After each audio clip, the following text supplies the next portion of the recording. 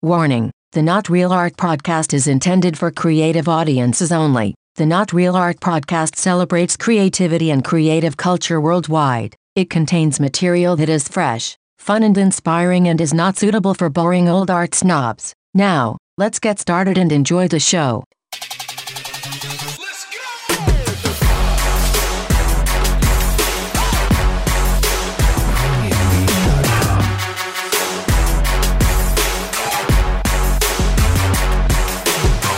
Greetings and salutations, my fellow creators. Welcome to Not Real Art, the podcast that celebrates creativity and creative culture worldwide. I'm your host, Sourdough, and on today's episode, I'm honored to be joined by our first interior architect to the show, by the way, my good friend, Nina Hiken from Nina Hiken Design. Hello. Hey, Nina. I am so excited to be here. Great to see you. It's been too long. It's been way too long. I just want to say that I do not know how to speak into a mic, so That makes two of us. All right. Yeah, don't worry. Okay. It's the blind leading the blind here. Okay. We like it or that in my way. case, the deaf leading the blind or something. How have you been? It's been too long. You've been very busy, I take it. Yep. I've been very busy. I've been blessed with a lot of projects and a lot of wonderful clients. And Oh, come on. Clients aren't wonderful. Clients are a pain in the ass. well, but you know, if they didn't need me, I wouldn't have work. Yes, it is a delicate relationship. Yeah. Yes. And it's their need that makes the relationship viable. Yes. So I've learned to actually really embrace every quirk. Have you ever fired a client? Yes. Yeah. What was that like? What were the conditions? You know, I was very passionate about the project, as I always am. Yes. And unfortunately, we had a setback in the beginning. There were some code issues and some confusion on how to proceed in getting our permits. And she felt that it was my fault, that the confusion was my fault. And I was never forgiven for that initial confusion. Yeah. So there was this underlying, frustration on her part that everything that went wrong was due to that initial sin. Yeah. And we never got over it. So, there's going to be mistakes on a job, and forgiveness is crucial.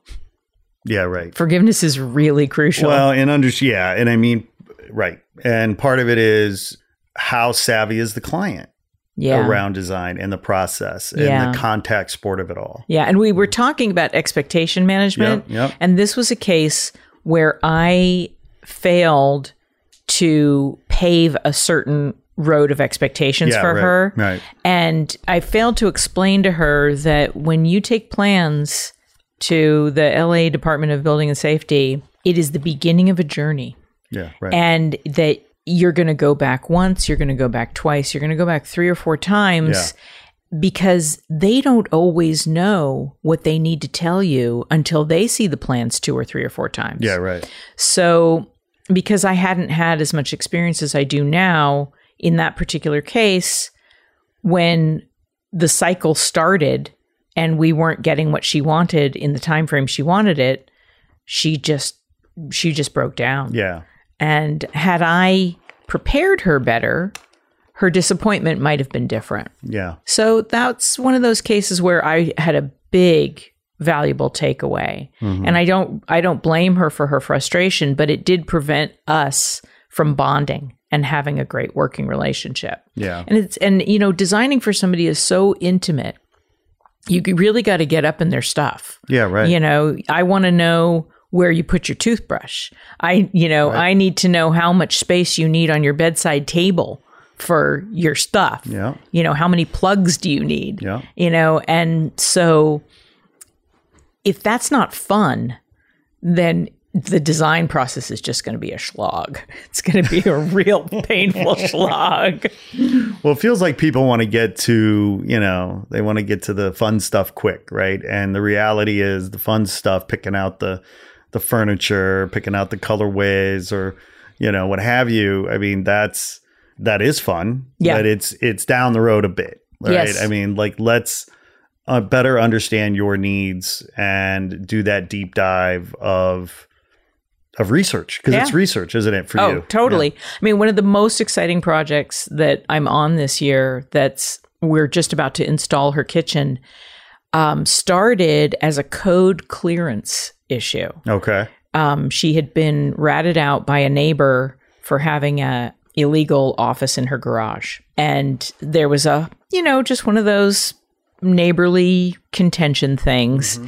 And so I was hired to help her deconstruct the office and get her through the citation clearance. Yeah. And she said, well, since you're an interior designer, I want to also do, my kitchen and my deck and my living room and the painting. And she had this huge list, but there was a giant question mark about what we'd be able to do because we didn't know how much the citation clearance was going to cost. So I did have, I would say, as opposed to the first example I gave you, really excellent expectation management in this case. And I said, look, we don't know what they're going to ask us to do. Mm-hmm. We don't know what they're going to ask us to dismantle or build. So let's break this project into phases and let's get you through phase one. Yeah. Phase one is citation clearance. Right. And let's find out how much that costs. And then let's plan phase two. And we had a miraculous experience getting through phase one. We didn't have to do half the things that we thought we might have to do. Mm-hmm. And, the city will never tell you until you're in the process. Sure. They're not going to say you have to redo this electrical or you've got to, change your garage door opening or God knows what. You just have to get into the process, take a deep breath and roll with it. Yeah. And we got through it. We had a great inspector.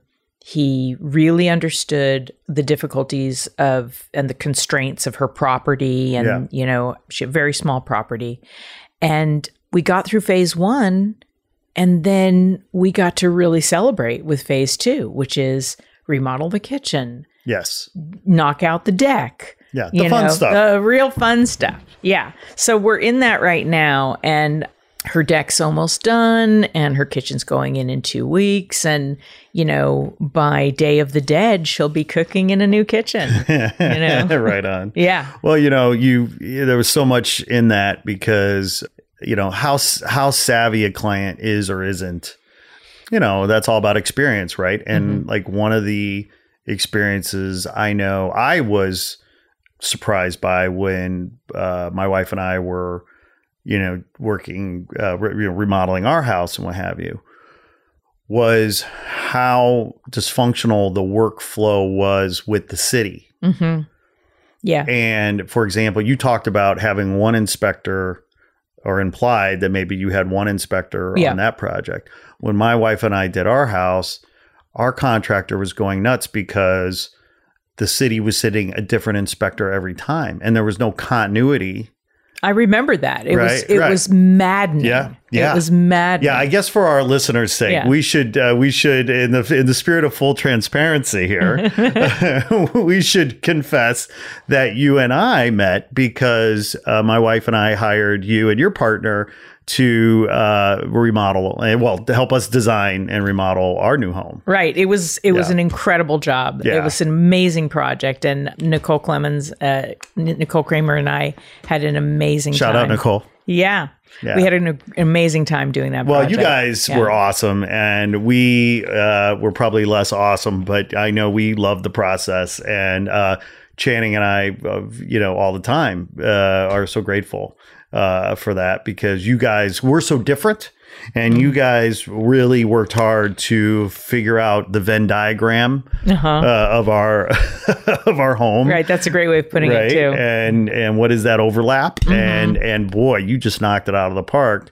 Modern romance, I think, was that was our concept. The concept tagline. The North Star, right? Yeah. Yeah. So part of the challenge in this home was, of course, and I'll personalize that. We'll just talk about this project a little bit. Not only was that was maddening, dealing with these different inspectors, but then there are so many sort of links in the value chain, the supply chain, right? And the chain is only as strong as the weakest link. So it's one thing to work with a competent architect or interior designer and then a builder. But then you've got to count on manufacturers to deliver quality products. And we ordered 19 windows and, we took the shipment and 50% of them were unusable because of manufacturing lack of quality control of the manufacturer. Yeah. And that we bogged down for weeks just trying to get the windows right, Yeah. So it's just so many moving parts. There are a lot of moving parts. Yeah. Yeah. Yeah. And usually when you have a great contractor, like we did with Shout out Greg. Zadikoff, Greg Zadikoff. Yeah, he's absolutely phenomenal, and a contractor like that can really facilitate and negotiate and problem solve all of those aspects of the job, as do the designers. When things come down the pipeline. Your guys' customer service, client service, I guess is the way we put it, was so amazing. Thank you. Yeah, it was just fantastic. So I have a question. I'm going to go back 10 steps. Yes. So is there a difference between an interior architect and an interior designer? There's a spectrum. And what do you consider yourself? The most specific description of what my skill set is architectural interior designer. Okay. My degree is I have a master's in interior in architecture. Mm-hmm. We don't call ourselves interior architects because there's a title act where architect can only be used by landscape architects and architects. That doesn't feel fair. It's not, but it's one of those. That feels like bullshit to me. It's one of those things that has to be changed by a bill. It's got to be a state law that allows a certain professional to carry a certain title. Is there a lobby? Yes. Yeah. Yeah. And are they working on that? Yes, they are. The American Society of Interior Designers, which I am a part of, yes. ASID, is working on the Title Act, because if we can legally use a certain title, then we can distinguish our skill sets based on the services we provide. And that's really important for the consumer population. Yep. There's decorators who are incredibly good at picking window treatments or, fabrics or couches. Putting on the candy coating. Sure. Yeah. And I'm a decorator. But then there's another layer, which is design. And design is much more specifically, how does this fit? How does it work? How does it lay out? How does it flow? And then another layer below that is the architectural interior design part, where can I express it in a drawing? And that's what I do. Can I present what this concept is in a pictorial form that becomes a contract that the contractor can then execute? Yes. A decorator typically doesn't necessarily know how to draw. I don't want to diss decorators who do know how to draw, but it's typically not part of their work scope. Yeah, for sure.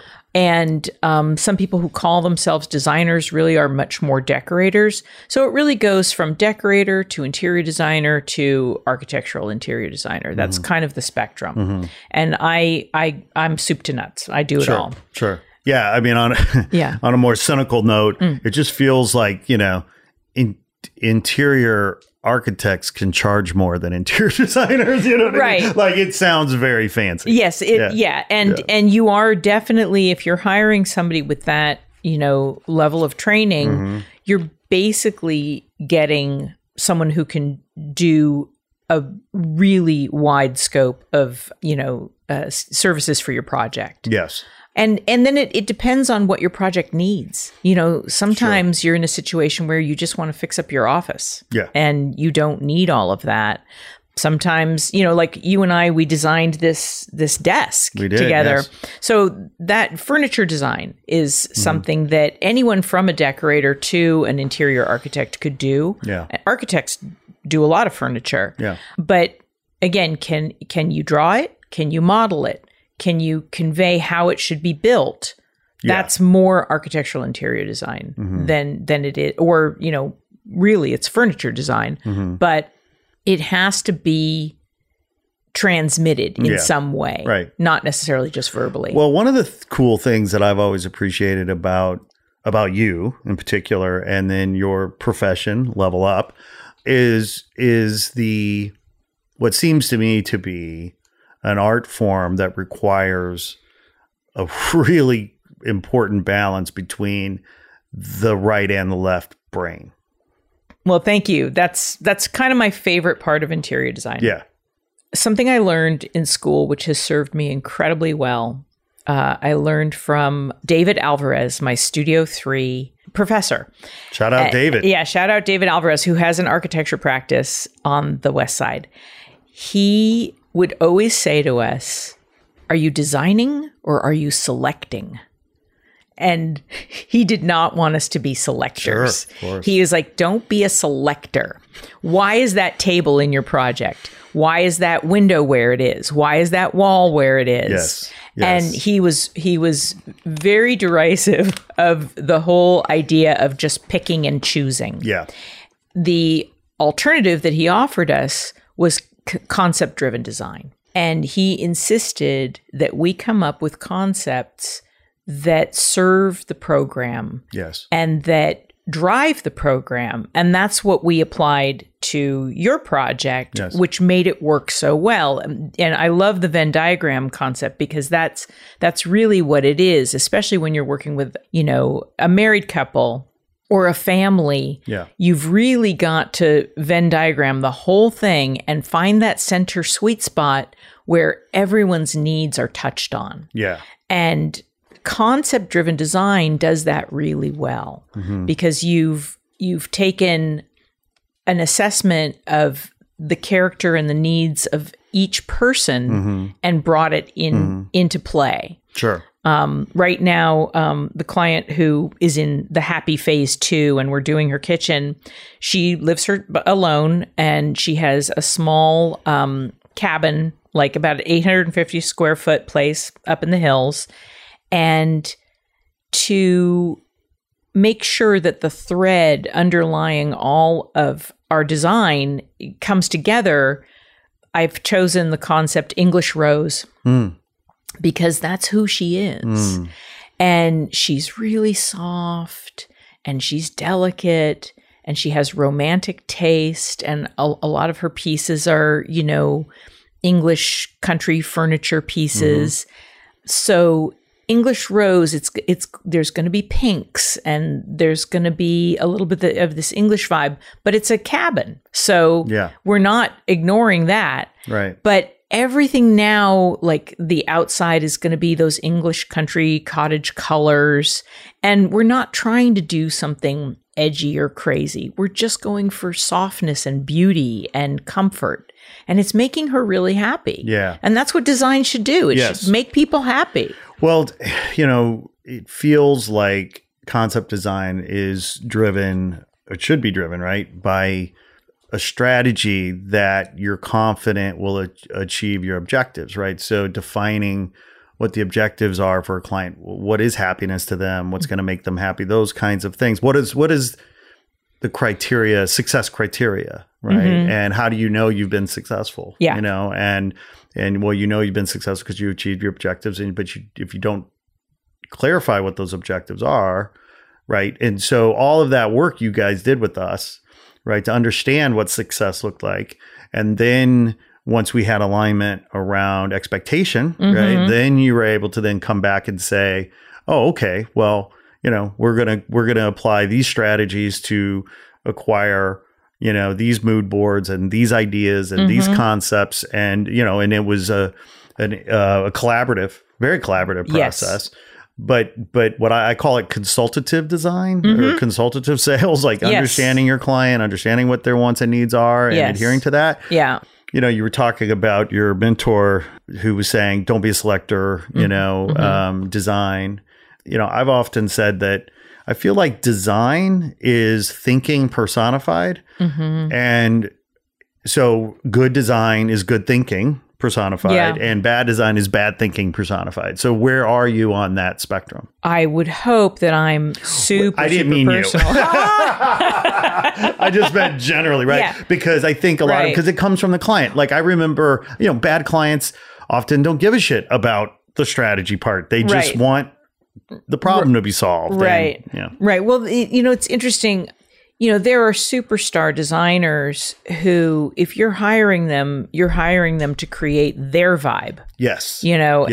And, that would be, you know what you're getting. Sure. With them, like right. Mario Boada in New York, he's famous for layering super cabbage rose pattern things. And he does it with staggering skill. He's quite amazing, but you're not going to get a minimalist design from that guy. Yeah.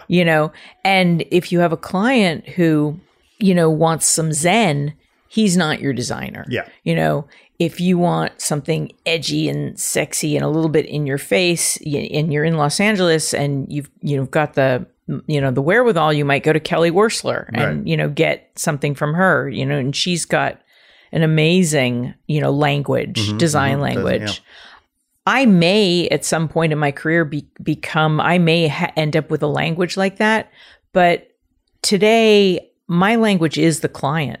Like that's really where I'm at. I am at, who are you? It's a bespoke solution. Yes. I mean, you're creating custom cut to fit. Completely. Yeah. Completely. And that is actually what floats my boat more than anything else, is being able to come in and assess the need and find the solution. Yeah. I love doing that. I think that's that's the best part of design. So, whether we were clearing the citation in phase 1 and doing all of this strategy and figuring out what the most affordable work pathway would be to get that stuff done, or whether we were sourcing her kitchen cabinets, that's all part of the same thing. Design is solving problems. So here's a problem. What's our most elegant solution? Here's a different problem. What's our most elegant solution? Over and over and over again. And it's solutions to make life easier for the client. Yes. In whatever way that ends up, unfolding. That's my jam. Yeah. Well, I like your jam. Yeah. Yeah. Yeah. Yeah. Well, no, it's I mean, being a professional creative, I guess, whether you're an interior architect, interior designer, or a painter, or a graphic designer, or a dancer, I don't know. You're working in an economy, right?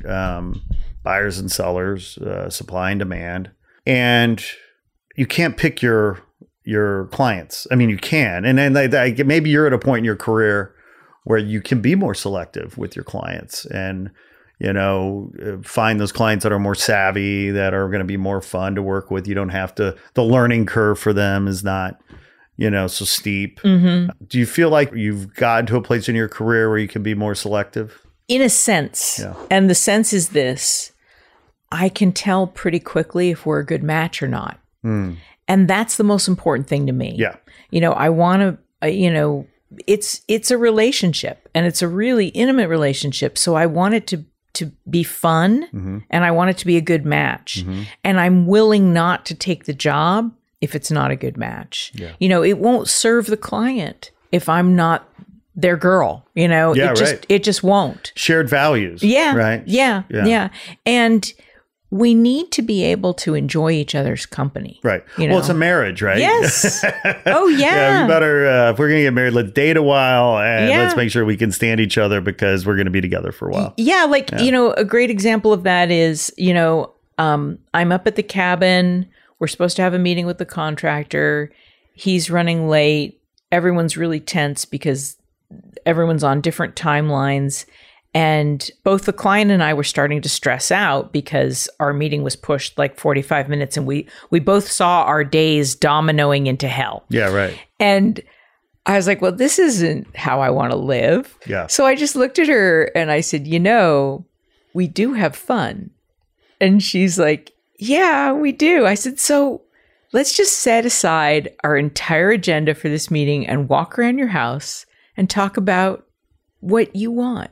Yeah. And we ended up having this spontaneous just walk around, imagine, plan, dream sort of meeting. And suddenly the 45 minutes was gone. Yeah. The contractor showed up, and everything was back on track, and we felt like we hadn't lost anything. Right. And it was because we like each other. Yeah. You know, and play has to be like the fundamental modality for all of this. You know, and I think, I don't know why Rothko just popped in my mind, but, you know, when I look at a Rothko painting, I feel this sense of play. Like he seemed, I don't know him, I don't know like the backstory of his work at all really, but he did seem to really love color, obviously. And I heard something about his intention with the paintings where you're supposed to sit in front of them for a long time and let your eye just go up, traveling up and down the transitions of those colors. Because there's, from what I remember being told, he painted emotion into those colors. Yeah, sure. And so the movement through the color clouds is moving through different emotions. So there's nothing more playful than that. Yeah. You know, or the way Matisse did those big gestural flowers and, you know, dancing figures, and, you know, there's just, you know, or, you know, Basquiat's graffiti or whatever it is, you know, there's a lot of play in, you know, there's play in David Hockney's colors. Like, oh God, those colors. You know, color is probably one of my favorite aspects of design. And, you know, I'm always wanting to infuse really, really fun color into a project where it's appropriate. You know, sometimes, you know, things cannot be neon yellow or, you know, electric pink, but right. It's really good when they can. Have you ever had a client who's colorblind? I haven't. Yeah. All right. No, Yeah. but that might be an opportunity. Yes, very much so. I would love that. Yeah. You know, because then it's about shades. Right. Right. Then it's about value. Yeah. You know, and it can be tonal and subtle and. Yeah. So if you had to shift gears tomorrow, and you know, right now your business model, your business strategy is very client driven, right? Like you're creating bespoke solutions. But if tomorrow your business model changed and it was all about hiring Nina to do what Nina does because Nina's design language is just in great demand. What would your design language be? It would be color-based. Yeah? It absolutely would be color-based. It would be color, and it would really be about surface materials. Because surface materials create the container that we're in. You know, we're in this room that has this awesome deep gray on the walls, and you know, and the windows bring in a certain kind of light. So my most fundamental design aesthetic is what color is this and how does it feel to the touch and the eye. Yeah. So I like to create spaces that have a really, really beautiful feeling in that sense. You know, and I want it to feel sexy, you know, to the feet, you know, you know, and the eye. Yeah. And that's what that would definitely be a dream path for my career. When I was just entering design school, I was doing some vision boarding about where I wanted my career to go, and international color consultant was the title that I came up with for myself. You know, I saw myself doing magenta glowing airport terminals. I want to fly into that airport. Like, you know, you get off a plane and you step into the terminal and it's just this giant glowing magenta cocoon. Like, how about the By the way, I think there was such a cocoon at Burning Man this fall, but that's a whole nother story. That sounds. I've got to make it to Burning Man one of these years. You do have to make it to Burning Man. I'm not one of those folks that are going to be like annoying about like, you know, oh, Burning Man this, Burning Man that. Yeah. But as a creative professional, it should be a requirement. Yep. Right. Yeah, I think maybe this coming year might be the year. Good. Well, we'll talk more about that because I my buddy's camp might be a good place for you to start. Okay. But our listeners do not. They've heard me talk enough about Burning Man. Okay. They don't need to, But but we could talk about color cocoons. Yes, color cocoons. This is the concept for your camp at Burning Man. Right. I mean, and I learned quite a while back, and I can't remember the source, that in certain psychiatric institutions, I remember where I learned this. I learned this from Judith Corona, my color theory teacher. In institutions, sometimes they have a room that is the color of Pepto-Bismol. That pink, that very specific pink. Because apparently, if you are placed in such a room, because you're having a stress incident, that color will actually take you down to neutral. Sure. So Pepto-Bismol pink as a chill factor. Yeah, right. Not only your insides, but your outsides too. The whole person. The whole person. Yeah. So. Yeah, no, well, I mean, that gets into color theory. I love this idea that you would be this international color consultant. Totally. That sounds like a pretty cool gig. Right? Yeah. Is that what, when you retire, is that what you're going to retire into? I'd love to retire. Yeah. I mean, out of that, I see like the effectiveness of color, like a pro bono project, for example, that I'd love to do with color is there's a lot of writing and a lot of theory that I think is very valid about neighborhoods and communities that are distressed or blighted, contributing to violence and crime. And what if there was a grant to take an entire block and help that entire block get all the trash out of the front yards, paint the facade of every house, just like the painted ladies in San Francisco. Yeah, right. So you had, when you are in that painted lady neighborhood of San Francisco and you see a pink one and a blue one and a coral one and a pale green one and then another sky blue one and a violet one, your heart actually responds to that. It feels better. Sure. You feel valued. Yes. And if you stepped out of your door in your neighborhood, in your underserved community, and every house on the block was beautiful, maybe you wouldn't feel so irritated. Yeah. Maybe you'd feel more supported. Yeah, right. Maybe you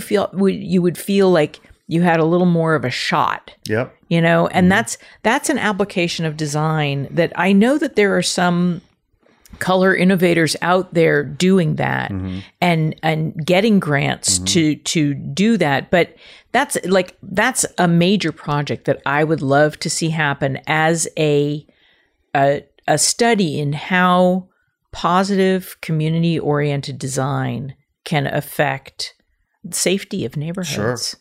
Well, I mean, part of what you're getting at is this idea of how public art can be used, right, for the public good. And and we've always known, right, that historically speaking, I guess tip of the spear of gentrification was the artists who, unintentional, of course.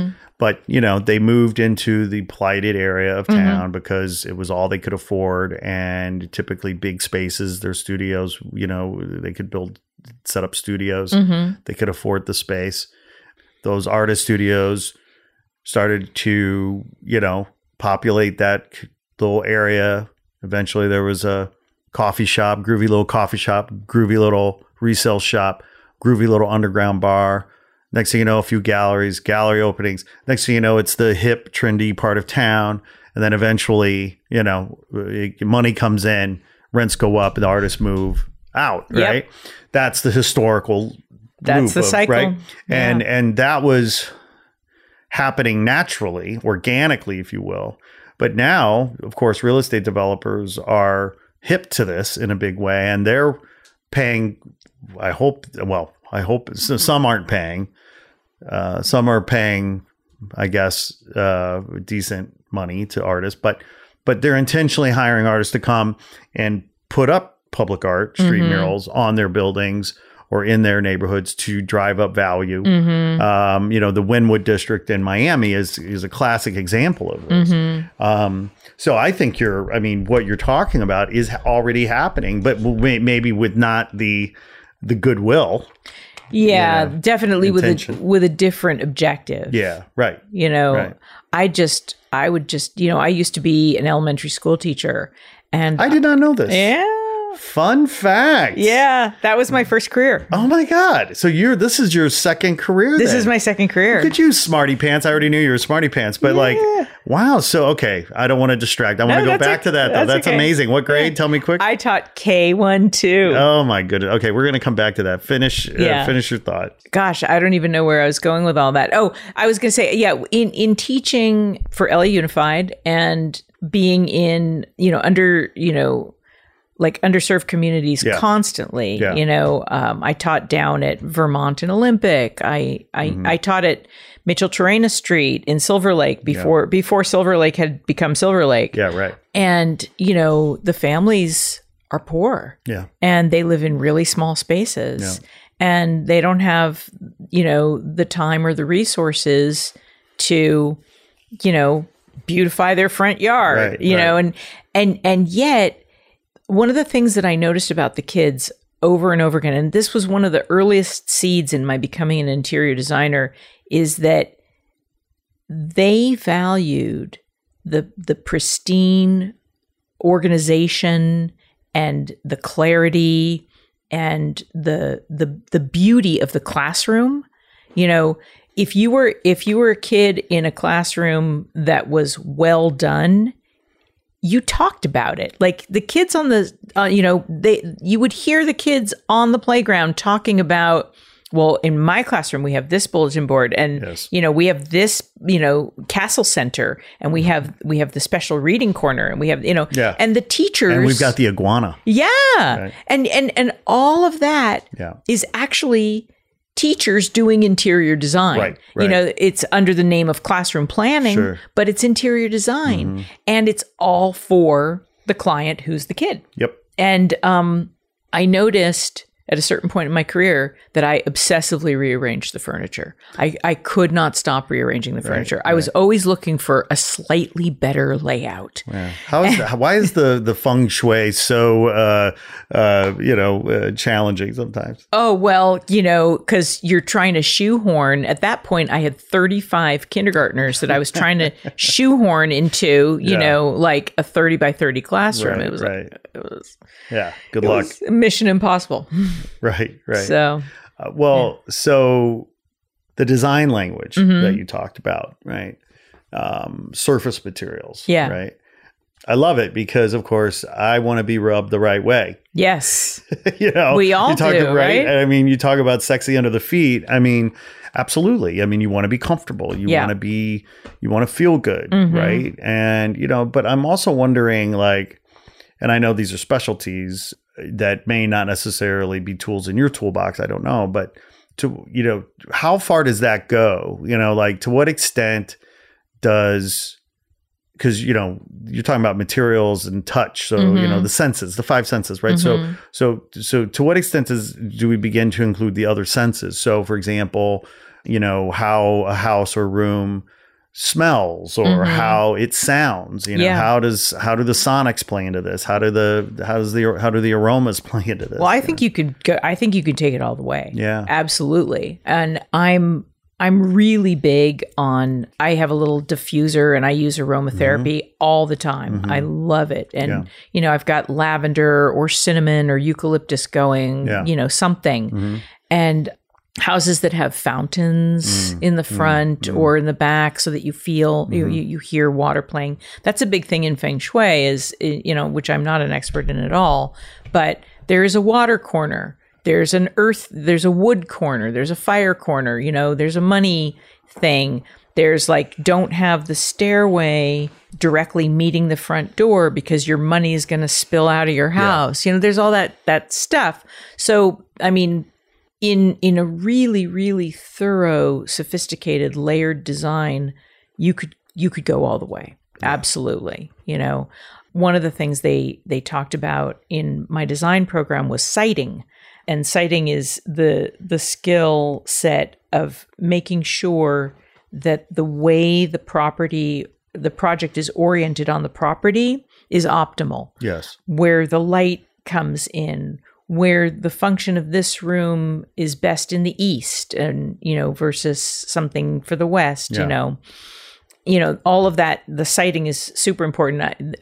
There are architects that will camp out on a property for weeks Sure. to get a sense of the siting and how the sun and the wind play on that property before they start figuring out where the front door is going to go. Yeah. Yeah. Oh, that level of thoughtfulness, right, is something that I know I appreciate. It is amazing to me. Everybody's different, right? Whatever spins your prop, as they say. Yeah. But,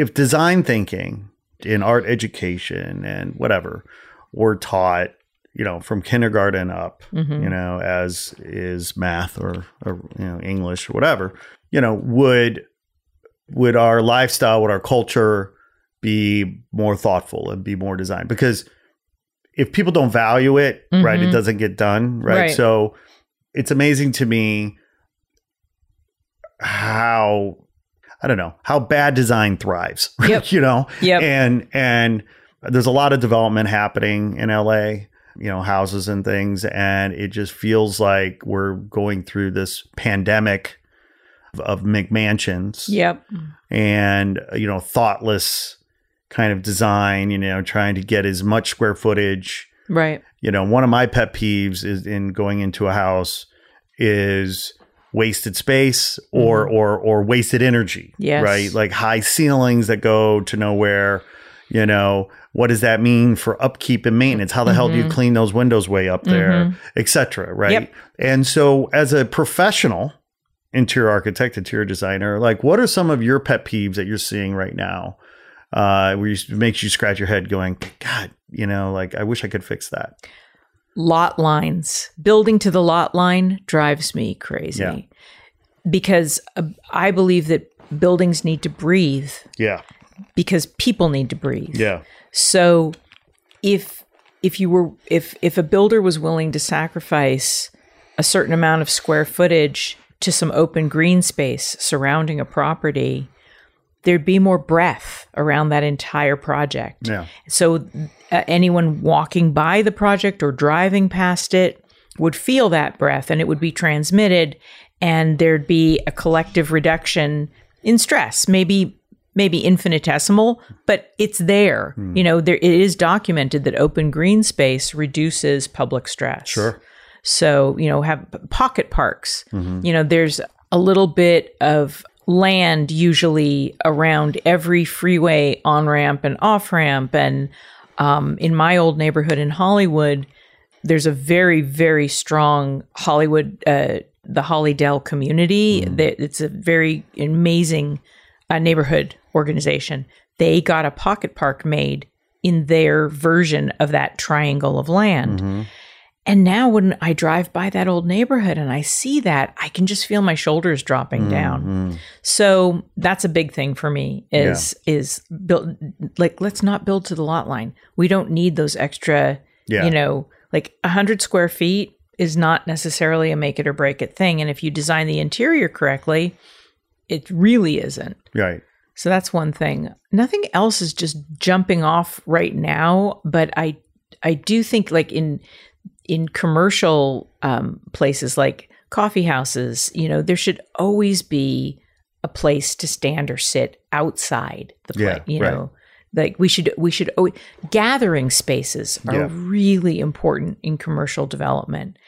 Over in Atwater Village, there's one particularly amazing spot where the sidewalk is like triple deep, and the couple restaurants and coffee houses right adjacent to that piece of sidewalk are able to put out a number of cafe tables, and it feels like a miniature European town square. Yeah. It's incredible. Yeah. Like just a little bit of real estate. So could we have bigger? Oh, that's a huge civic pet peeve is where are the sidewalks? Yeah. Let's encourage walking. We don't walk in LA though, Nina. Yeah, but, some of us don't. If we had sidewalks, maybe we would. If we had more sidewalks. Yes. Yeah. So sidewalks, pooling and gathering spaces. There's actually a whole study that's called placemaking, and it's about how the same space with just a few tweaks, a little bit of different hardscape can become an actual place as opposed to a nothing, and people gravitate to places. A coffee house that has, that extra triangle of real estate in front of it can be really successful. Whereas the one with a really skinny strip in front of it, people are just going to zoom past it. And there's not that lingering doesn't happen. That inspiration to stop for 15 minutes and have a cup of coffee doesn't happen, and that should happen in our own homes too. Yeah. We should have lingering, lingering is good. Well, lingering is good. And hopefully we'll get back there. Yeah. Right. It feels like maybe at one time the idea of lingering, and when I'll include the family dinner, right? Like yes. Families used to come together for dinner. Yep. I don't think we do that as much anymore. No. Et cetera, et cetera. Yeah, no, the lot line thing, I couldn't agree more. I mean,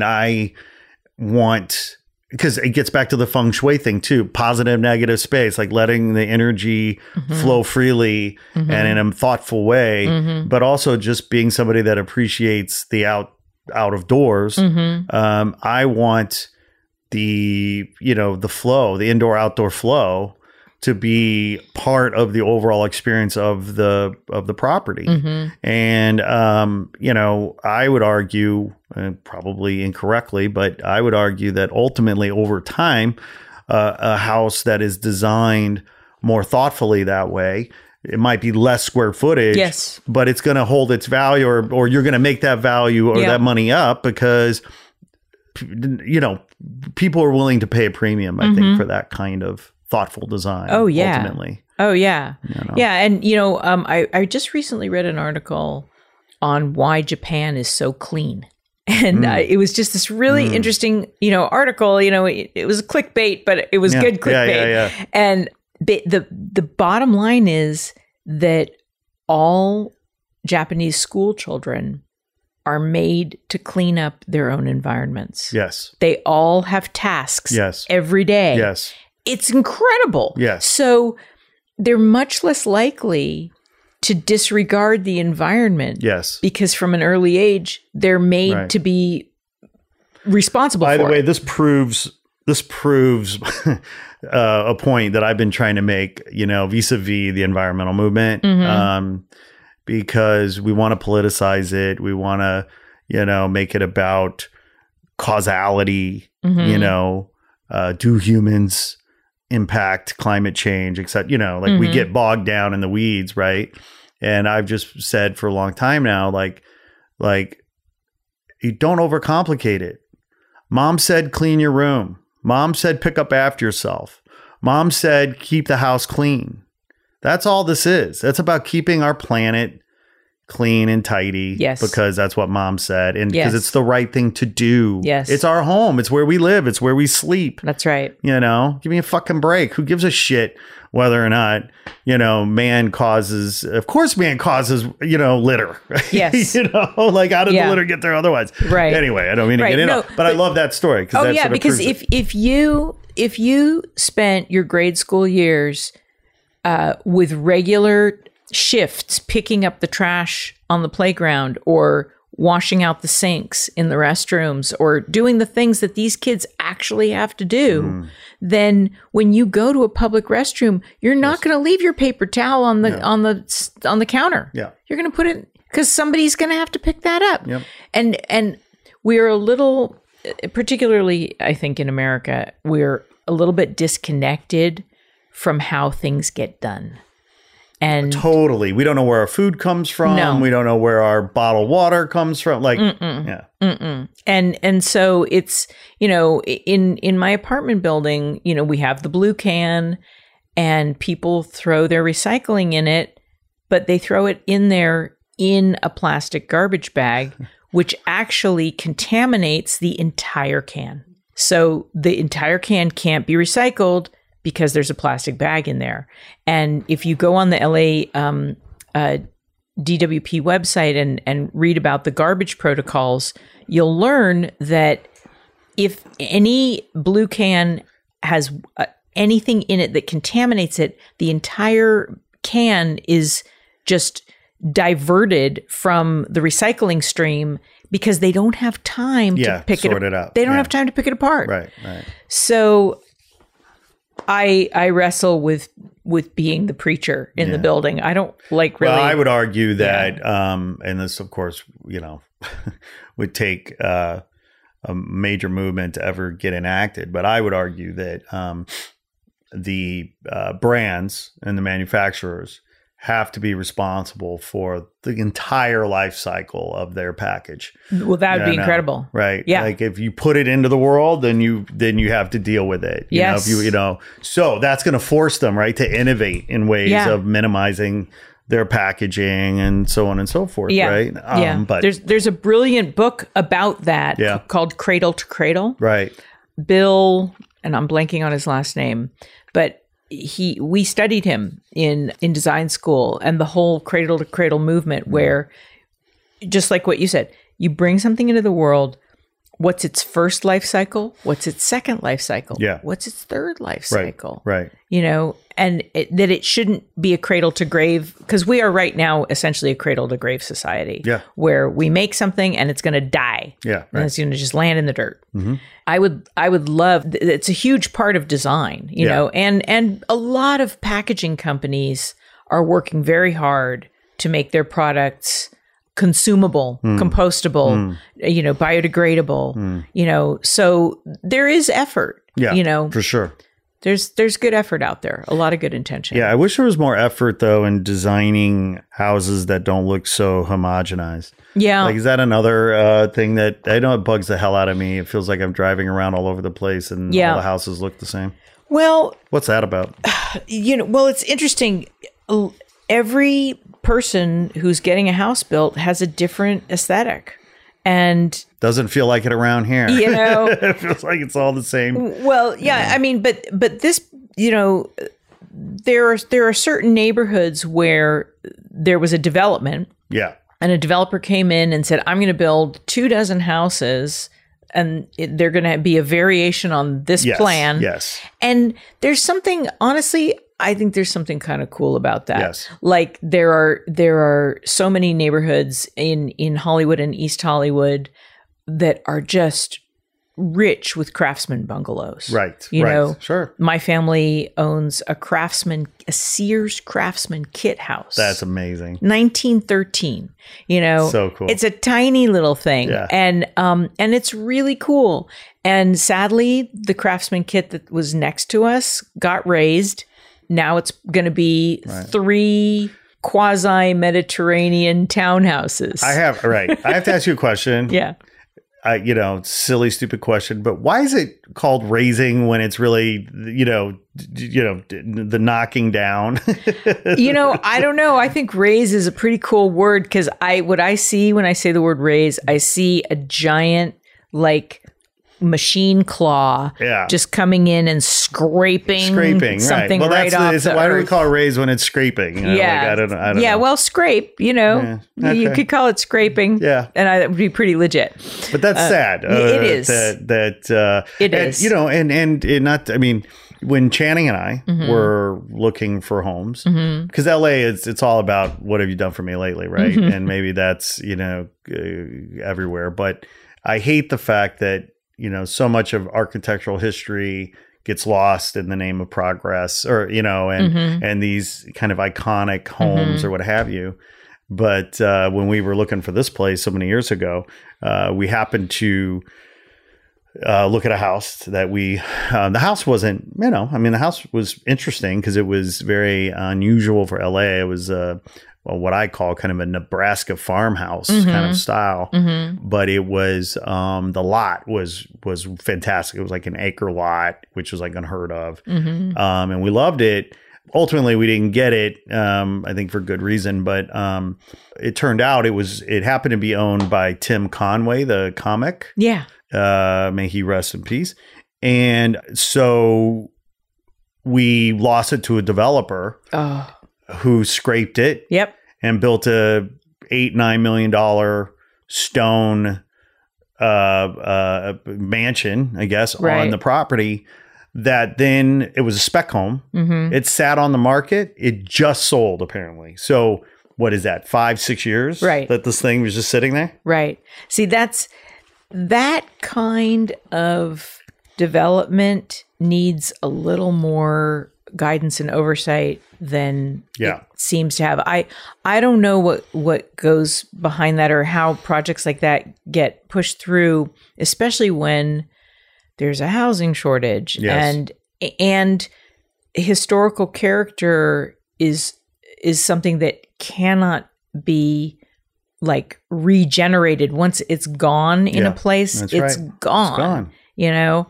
And the neighborhood that my family's little craftsman is in is, you can't stop change. It's just going to happen, but most of the people, like when my parents bought that place in the mid 80s, it was not a popular neighborhood and it was very, very run down and mostly renters. And over the last 30 years, it has turned into a vibrant, family-centered neighborhood. They have a Halloweeny every year with like all the little toddlers parading up and down the street. 30 years ago, it was, a couple of scraggly dudes with guitars that you weren't sure you wanted to be friends with. Yeah, right. So anyway, I don't know. Yeah. So what advice would you give your younger self? I mean, for those younger listeners out there who maybe aspire to, look into interior architecture, interior design as a career path. I mean, what would you say to them and what advice would you give to your younger self? The very first thing I would say is take the leap. Just do it. Just go for it. Whatever your impulse is if you have an impulse to do a certain kind of work, just figure out how to do that work.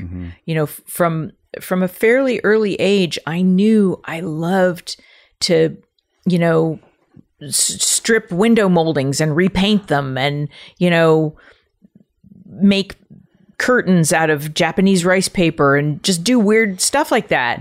And for some reason, I just didn't think that was sensible. So I got a California teaching credential instead. And it wasn't that wasn't valuable, but it really wasn't my calling. And so I didn't listen to the little voice that said, I want to play with paper. I want to play with paint. I want to go to Chinatown and buy 1,000 white cups and glue them to the wall. I had those impulses and I just didn't listen. Yeah. So take the leap and listen. Was it not practical? Was it like, and some of this also comes, and I, don't know your parents and but I know my parents and, being from the Midwest, I mean, this idea of getting a real job was very, very prevalent. Yeah. So in your world, as you were pondering that, was being a teacher just more practical? Like, why did you? Yeah, it was practical. Yeah. And I grew up with, I had hippie parents, like super hippie parents who would have just loved it if I had made a career out of rice paper. And, but because their work path had been so rambling. I mean, my mother had like 4 careers. She was a makeup artist and then she made wedding cakes and she ended her, working life as a brilliant caregiver, but she's had so many different jobs. Yeah. My father was an actor and, acting is a very fickle profession. Yeah. And so he's had a lot of ups and downs in his career. And I didn't want any of that instability. Yeah. I was just like, no. Right. And so teaching, there couldn't be anything more stable than teaching. Yeah, right. So I was drawn to it because of the stressors of my childhood, you know, like I had creative parents, so I was not going to be creative. Thank you very much. You know, in spite of having creative genes. It's so I kind of like rebelled and it bit me in the foot because, or the butt or wherever. I ended up having to finally say, you know what? I'm not going to be happy unless I play with color. So I'm just going to do it. Right. So luckily I jumped on the boat. So that gets to listening to your intuition, right? Listening to your gut. Yep. Having the courage to listen to your gut and then act on it. Yep. Right. So having the awareness to listen to your gut and then the courage to act on what you're hearing. Yeah, because I think we all have an incredibly powerful, useful, spot on interior voice that's telling us what's what. We all have that. But some of us are much better at trusting and listening to that thing. Yeah. Some of us are like, oh yeah, I'm with you. Right. And then me, I was like, really? No way. You know? Yeah. And it's taken me a long time to come around to, oh yes, definitely. And you're not always going to get it right. Right. I mean, you know, like I look at my own life and I realized that there were times that, you know, I got it right. I listened and I acted and nailed it and it was the right thing. And then there are those moments where your intuition's telling you one thing, but maybe it's not what you want to hear. Yeah. Or so you overwrite it or you try to fit, you try to say, well, maybe I know best or that's not really happening. And so you go left when you should go right and it blows up in your face. Totally. Yeah. So, you know, but yeah, I mean, it's those can be devastating when you don't. They can listen. But that's one of the things, you know, I went through a phase in my career where I was deathly, and I mean deathly afraid of making mistakes. Like I couldn't. What was that about? It was just about having to be perfect and get it right on the first time every time. Like whether it was. Where does that come from? Did that come from your parents? Did that come from your own? Was that self-imposed? Yeah, it was just my thing, and I had a lot of stress and freaking out about like the running message that my head was playing was you can't make a mistake. You can't make a mistake, which is like such a dead end. Yeah. It's such a paralytic. It's just going to completely stop you, sure. You know? And so I had to kind of retool that message, and it's taken time, but now it's like there are no mistakes. There's just incredibly valuable takeaways, you know, like, oh, that didn't work. So now I'll do it this way. And you know, what are you going to do? Like, make mistakes. Mistakes are the best learning tools on the planet. Yeah, I call it the price of an education. Yes, you know? I love that. That's really good. Yeah, you should be learning from these things. Right. And most of them are very affordable. Yeah, you know, it's rare that you make a mistake that's so costly that you can't pay for it. Right. You know. Yeah, it might be. I mean, perhaps the most costly thing is lost time, right? Because there's few things more valuable than your time. Right. Time's most valuable. Yep. That's true. Yeah. You know, one of the struggles that I know a lot of artists have and professional creatives have, and I'm wondering if you have the similar struggle, is the expectations of clients and how the process works and the role of spec work in winning new business, right? So, you know, we're asking for concept sketches, you know, in the RFP process, right? We're you know, we'd like to see what you would do, right? You know, versus them, the client, you know, hiring based off of reputation or portfolio or what have you, and in some cases, some of the more egregious examples of this is what I call the exploitation of artists, when clients expect work done for pro bono or for free. And this happens a lot kind of in the visual art side. Sometimes, you know, brands that will try to convince you to do work for exposure. Right. Exposure bucks. Right. Well, what does the role of spec work play in your reality, and how are your clients in terms of hiring you? Do they hire you based on your portfolio and your experience, or do they expect to see some ideas before they take the leap? Well, that's a great question. Typically, I am engaged based on word of mouth and recommendations of, I've done, client A's bathroom, and now client B wants a bathroom. Yeah. But, and my favorite little cabin in the hills job that I'm doing right now just was a recommendation. A friend pointed me in the client's direction. The most typical spec work that I do are those initial meetings and walkthroughs where I do my best to deliver or convey how I would design the project, how I would create a concept, what my process is. I try to help the client understand what their own scope is, because that's usually a huge issue, is they know they need stuff, but they don't know what it is they need.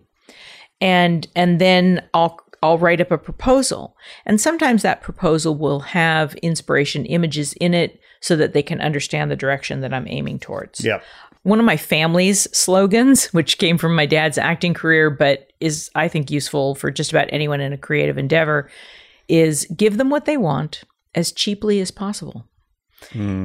Like, we don't have to sweat blood or bullets to give someone a taste or convey an expression. We can just take a sandbox and make a finger painting in it. And that can be a really powerful calling card. Yeah. I think that learning how to present gestural calling cards that express our abilities, our intellect, our talent, but don't give the whole show away. Yeah. That's the ticket, And yeah, I can see where I do a room in a show house for exposure? Absolutely. I have no problem with that. Would I do a whole house for exposure? I couldn't afford it. Yeah. Right. I think that, would I do a concept board to win a big job? Sure. There's a certain amount that you have to take a risk and say, I'm going to put a really bloody weekend in.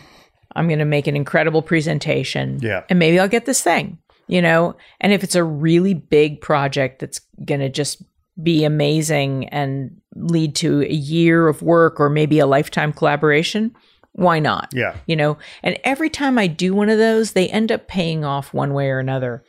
Sometimes not in, closing that particular deal, but I now have that in my back pocket.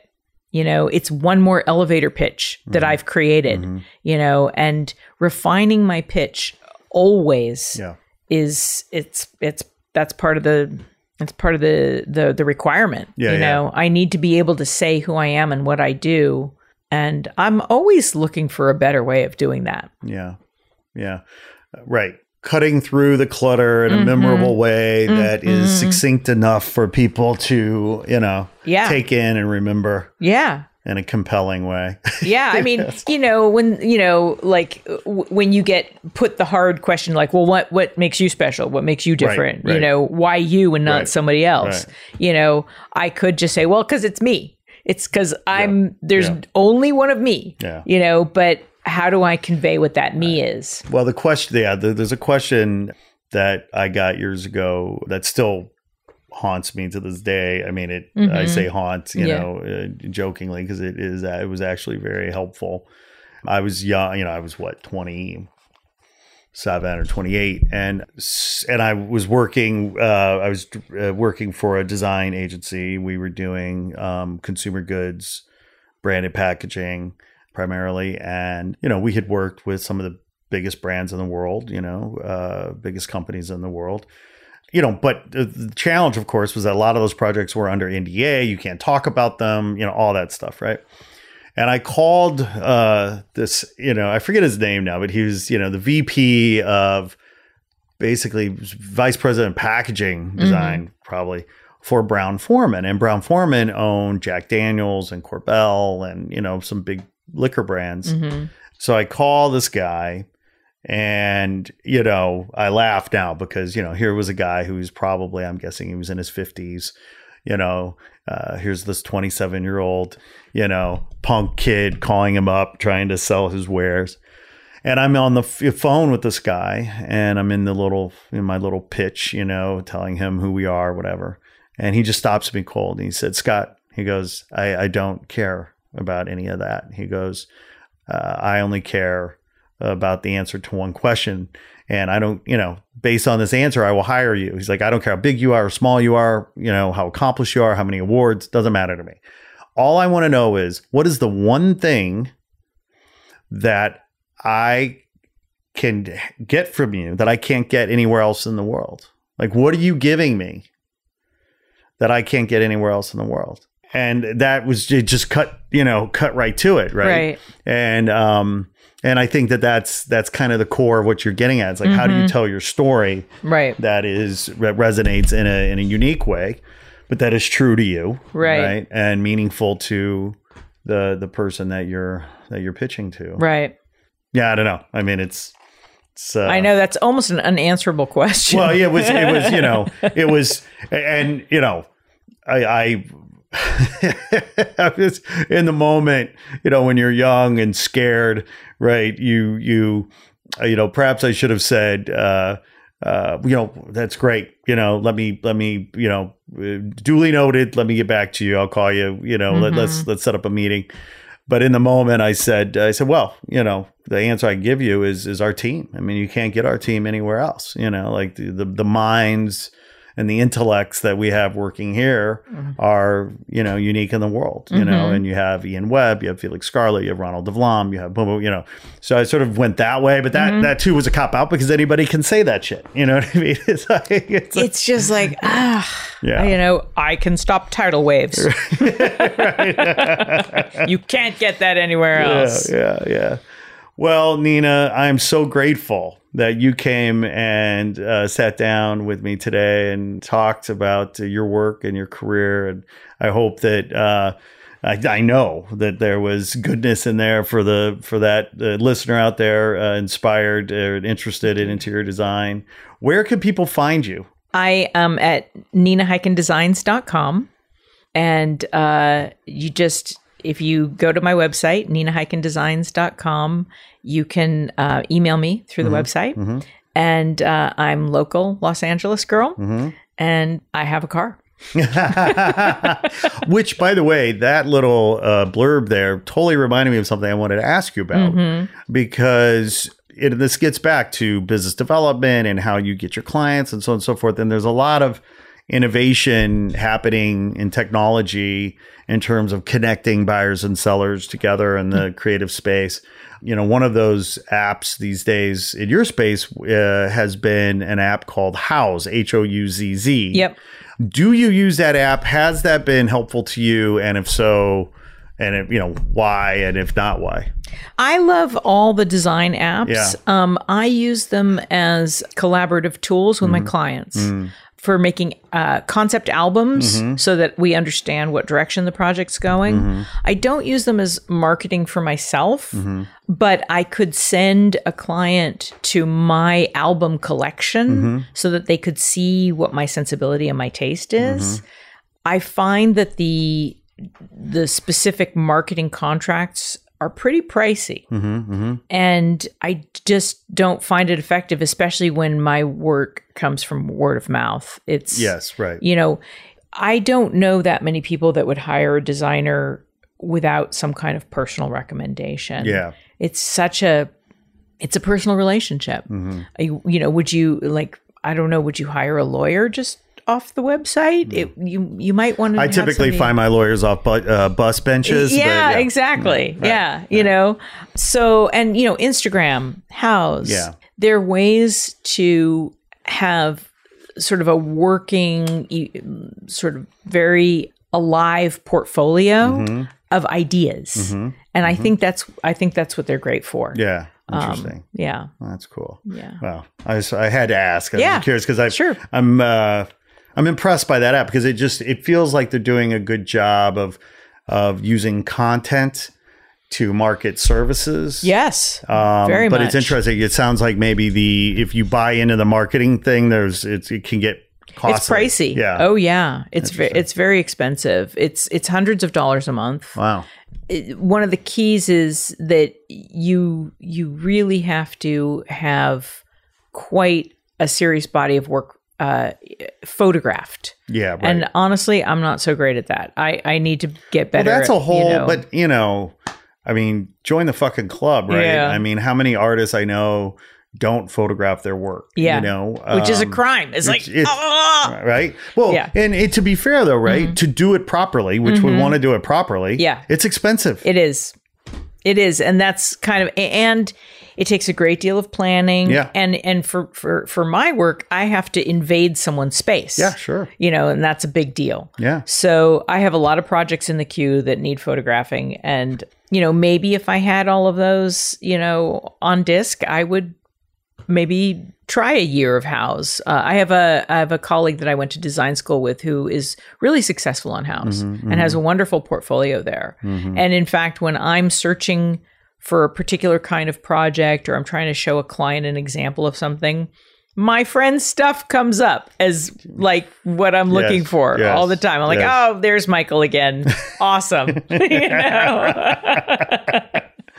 Yeah. So life is funny. Yep. Yeah. Yep. And only a few degrees away from you. Yeah. Right. Yes. Yeah. Sometimes less than that. Yep. Nina Hiken, thank you so much. Thank you. This was amazing. Was it fun? It was so much fun. Will you come back? I will come back. All right. Yes. I'll look forward to it. All new experiences. Sounds good. Hey there. Thanks for tuning in. Please be sure to like this episode and share it with your friends on social. And if you haven't already done so, please be sure to press subscribe and follow us on IG at Not Real Art Official. We appreciate the support. Sourdough out.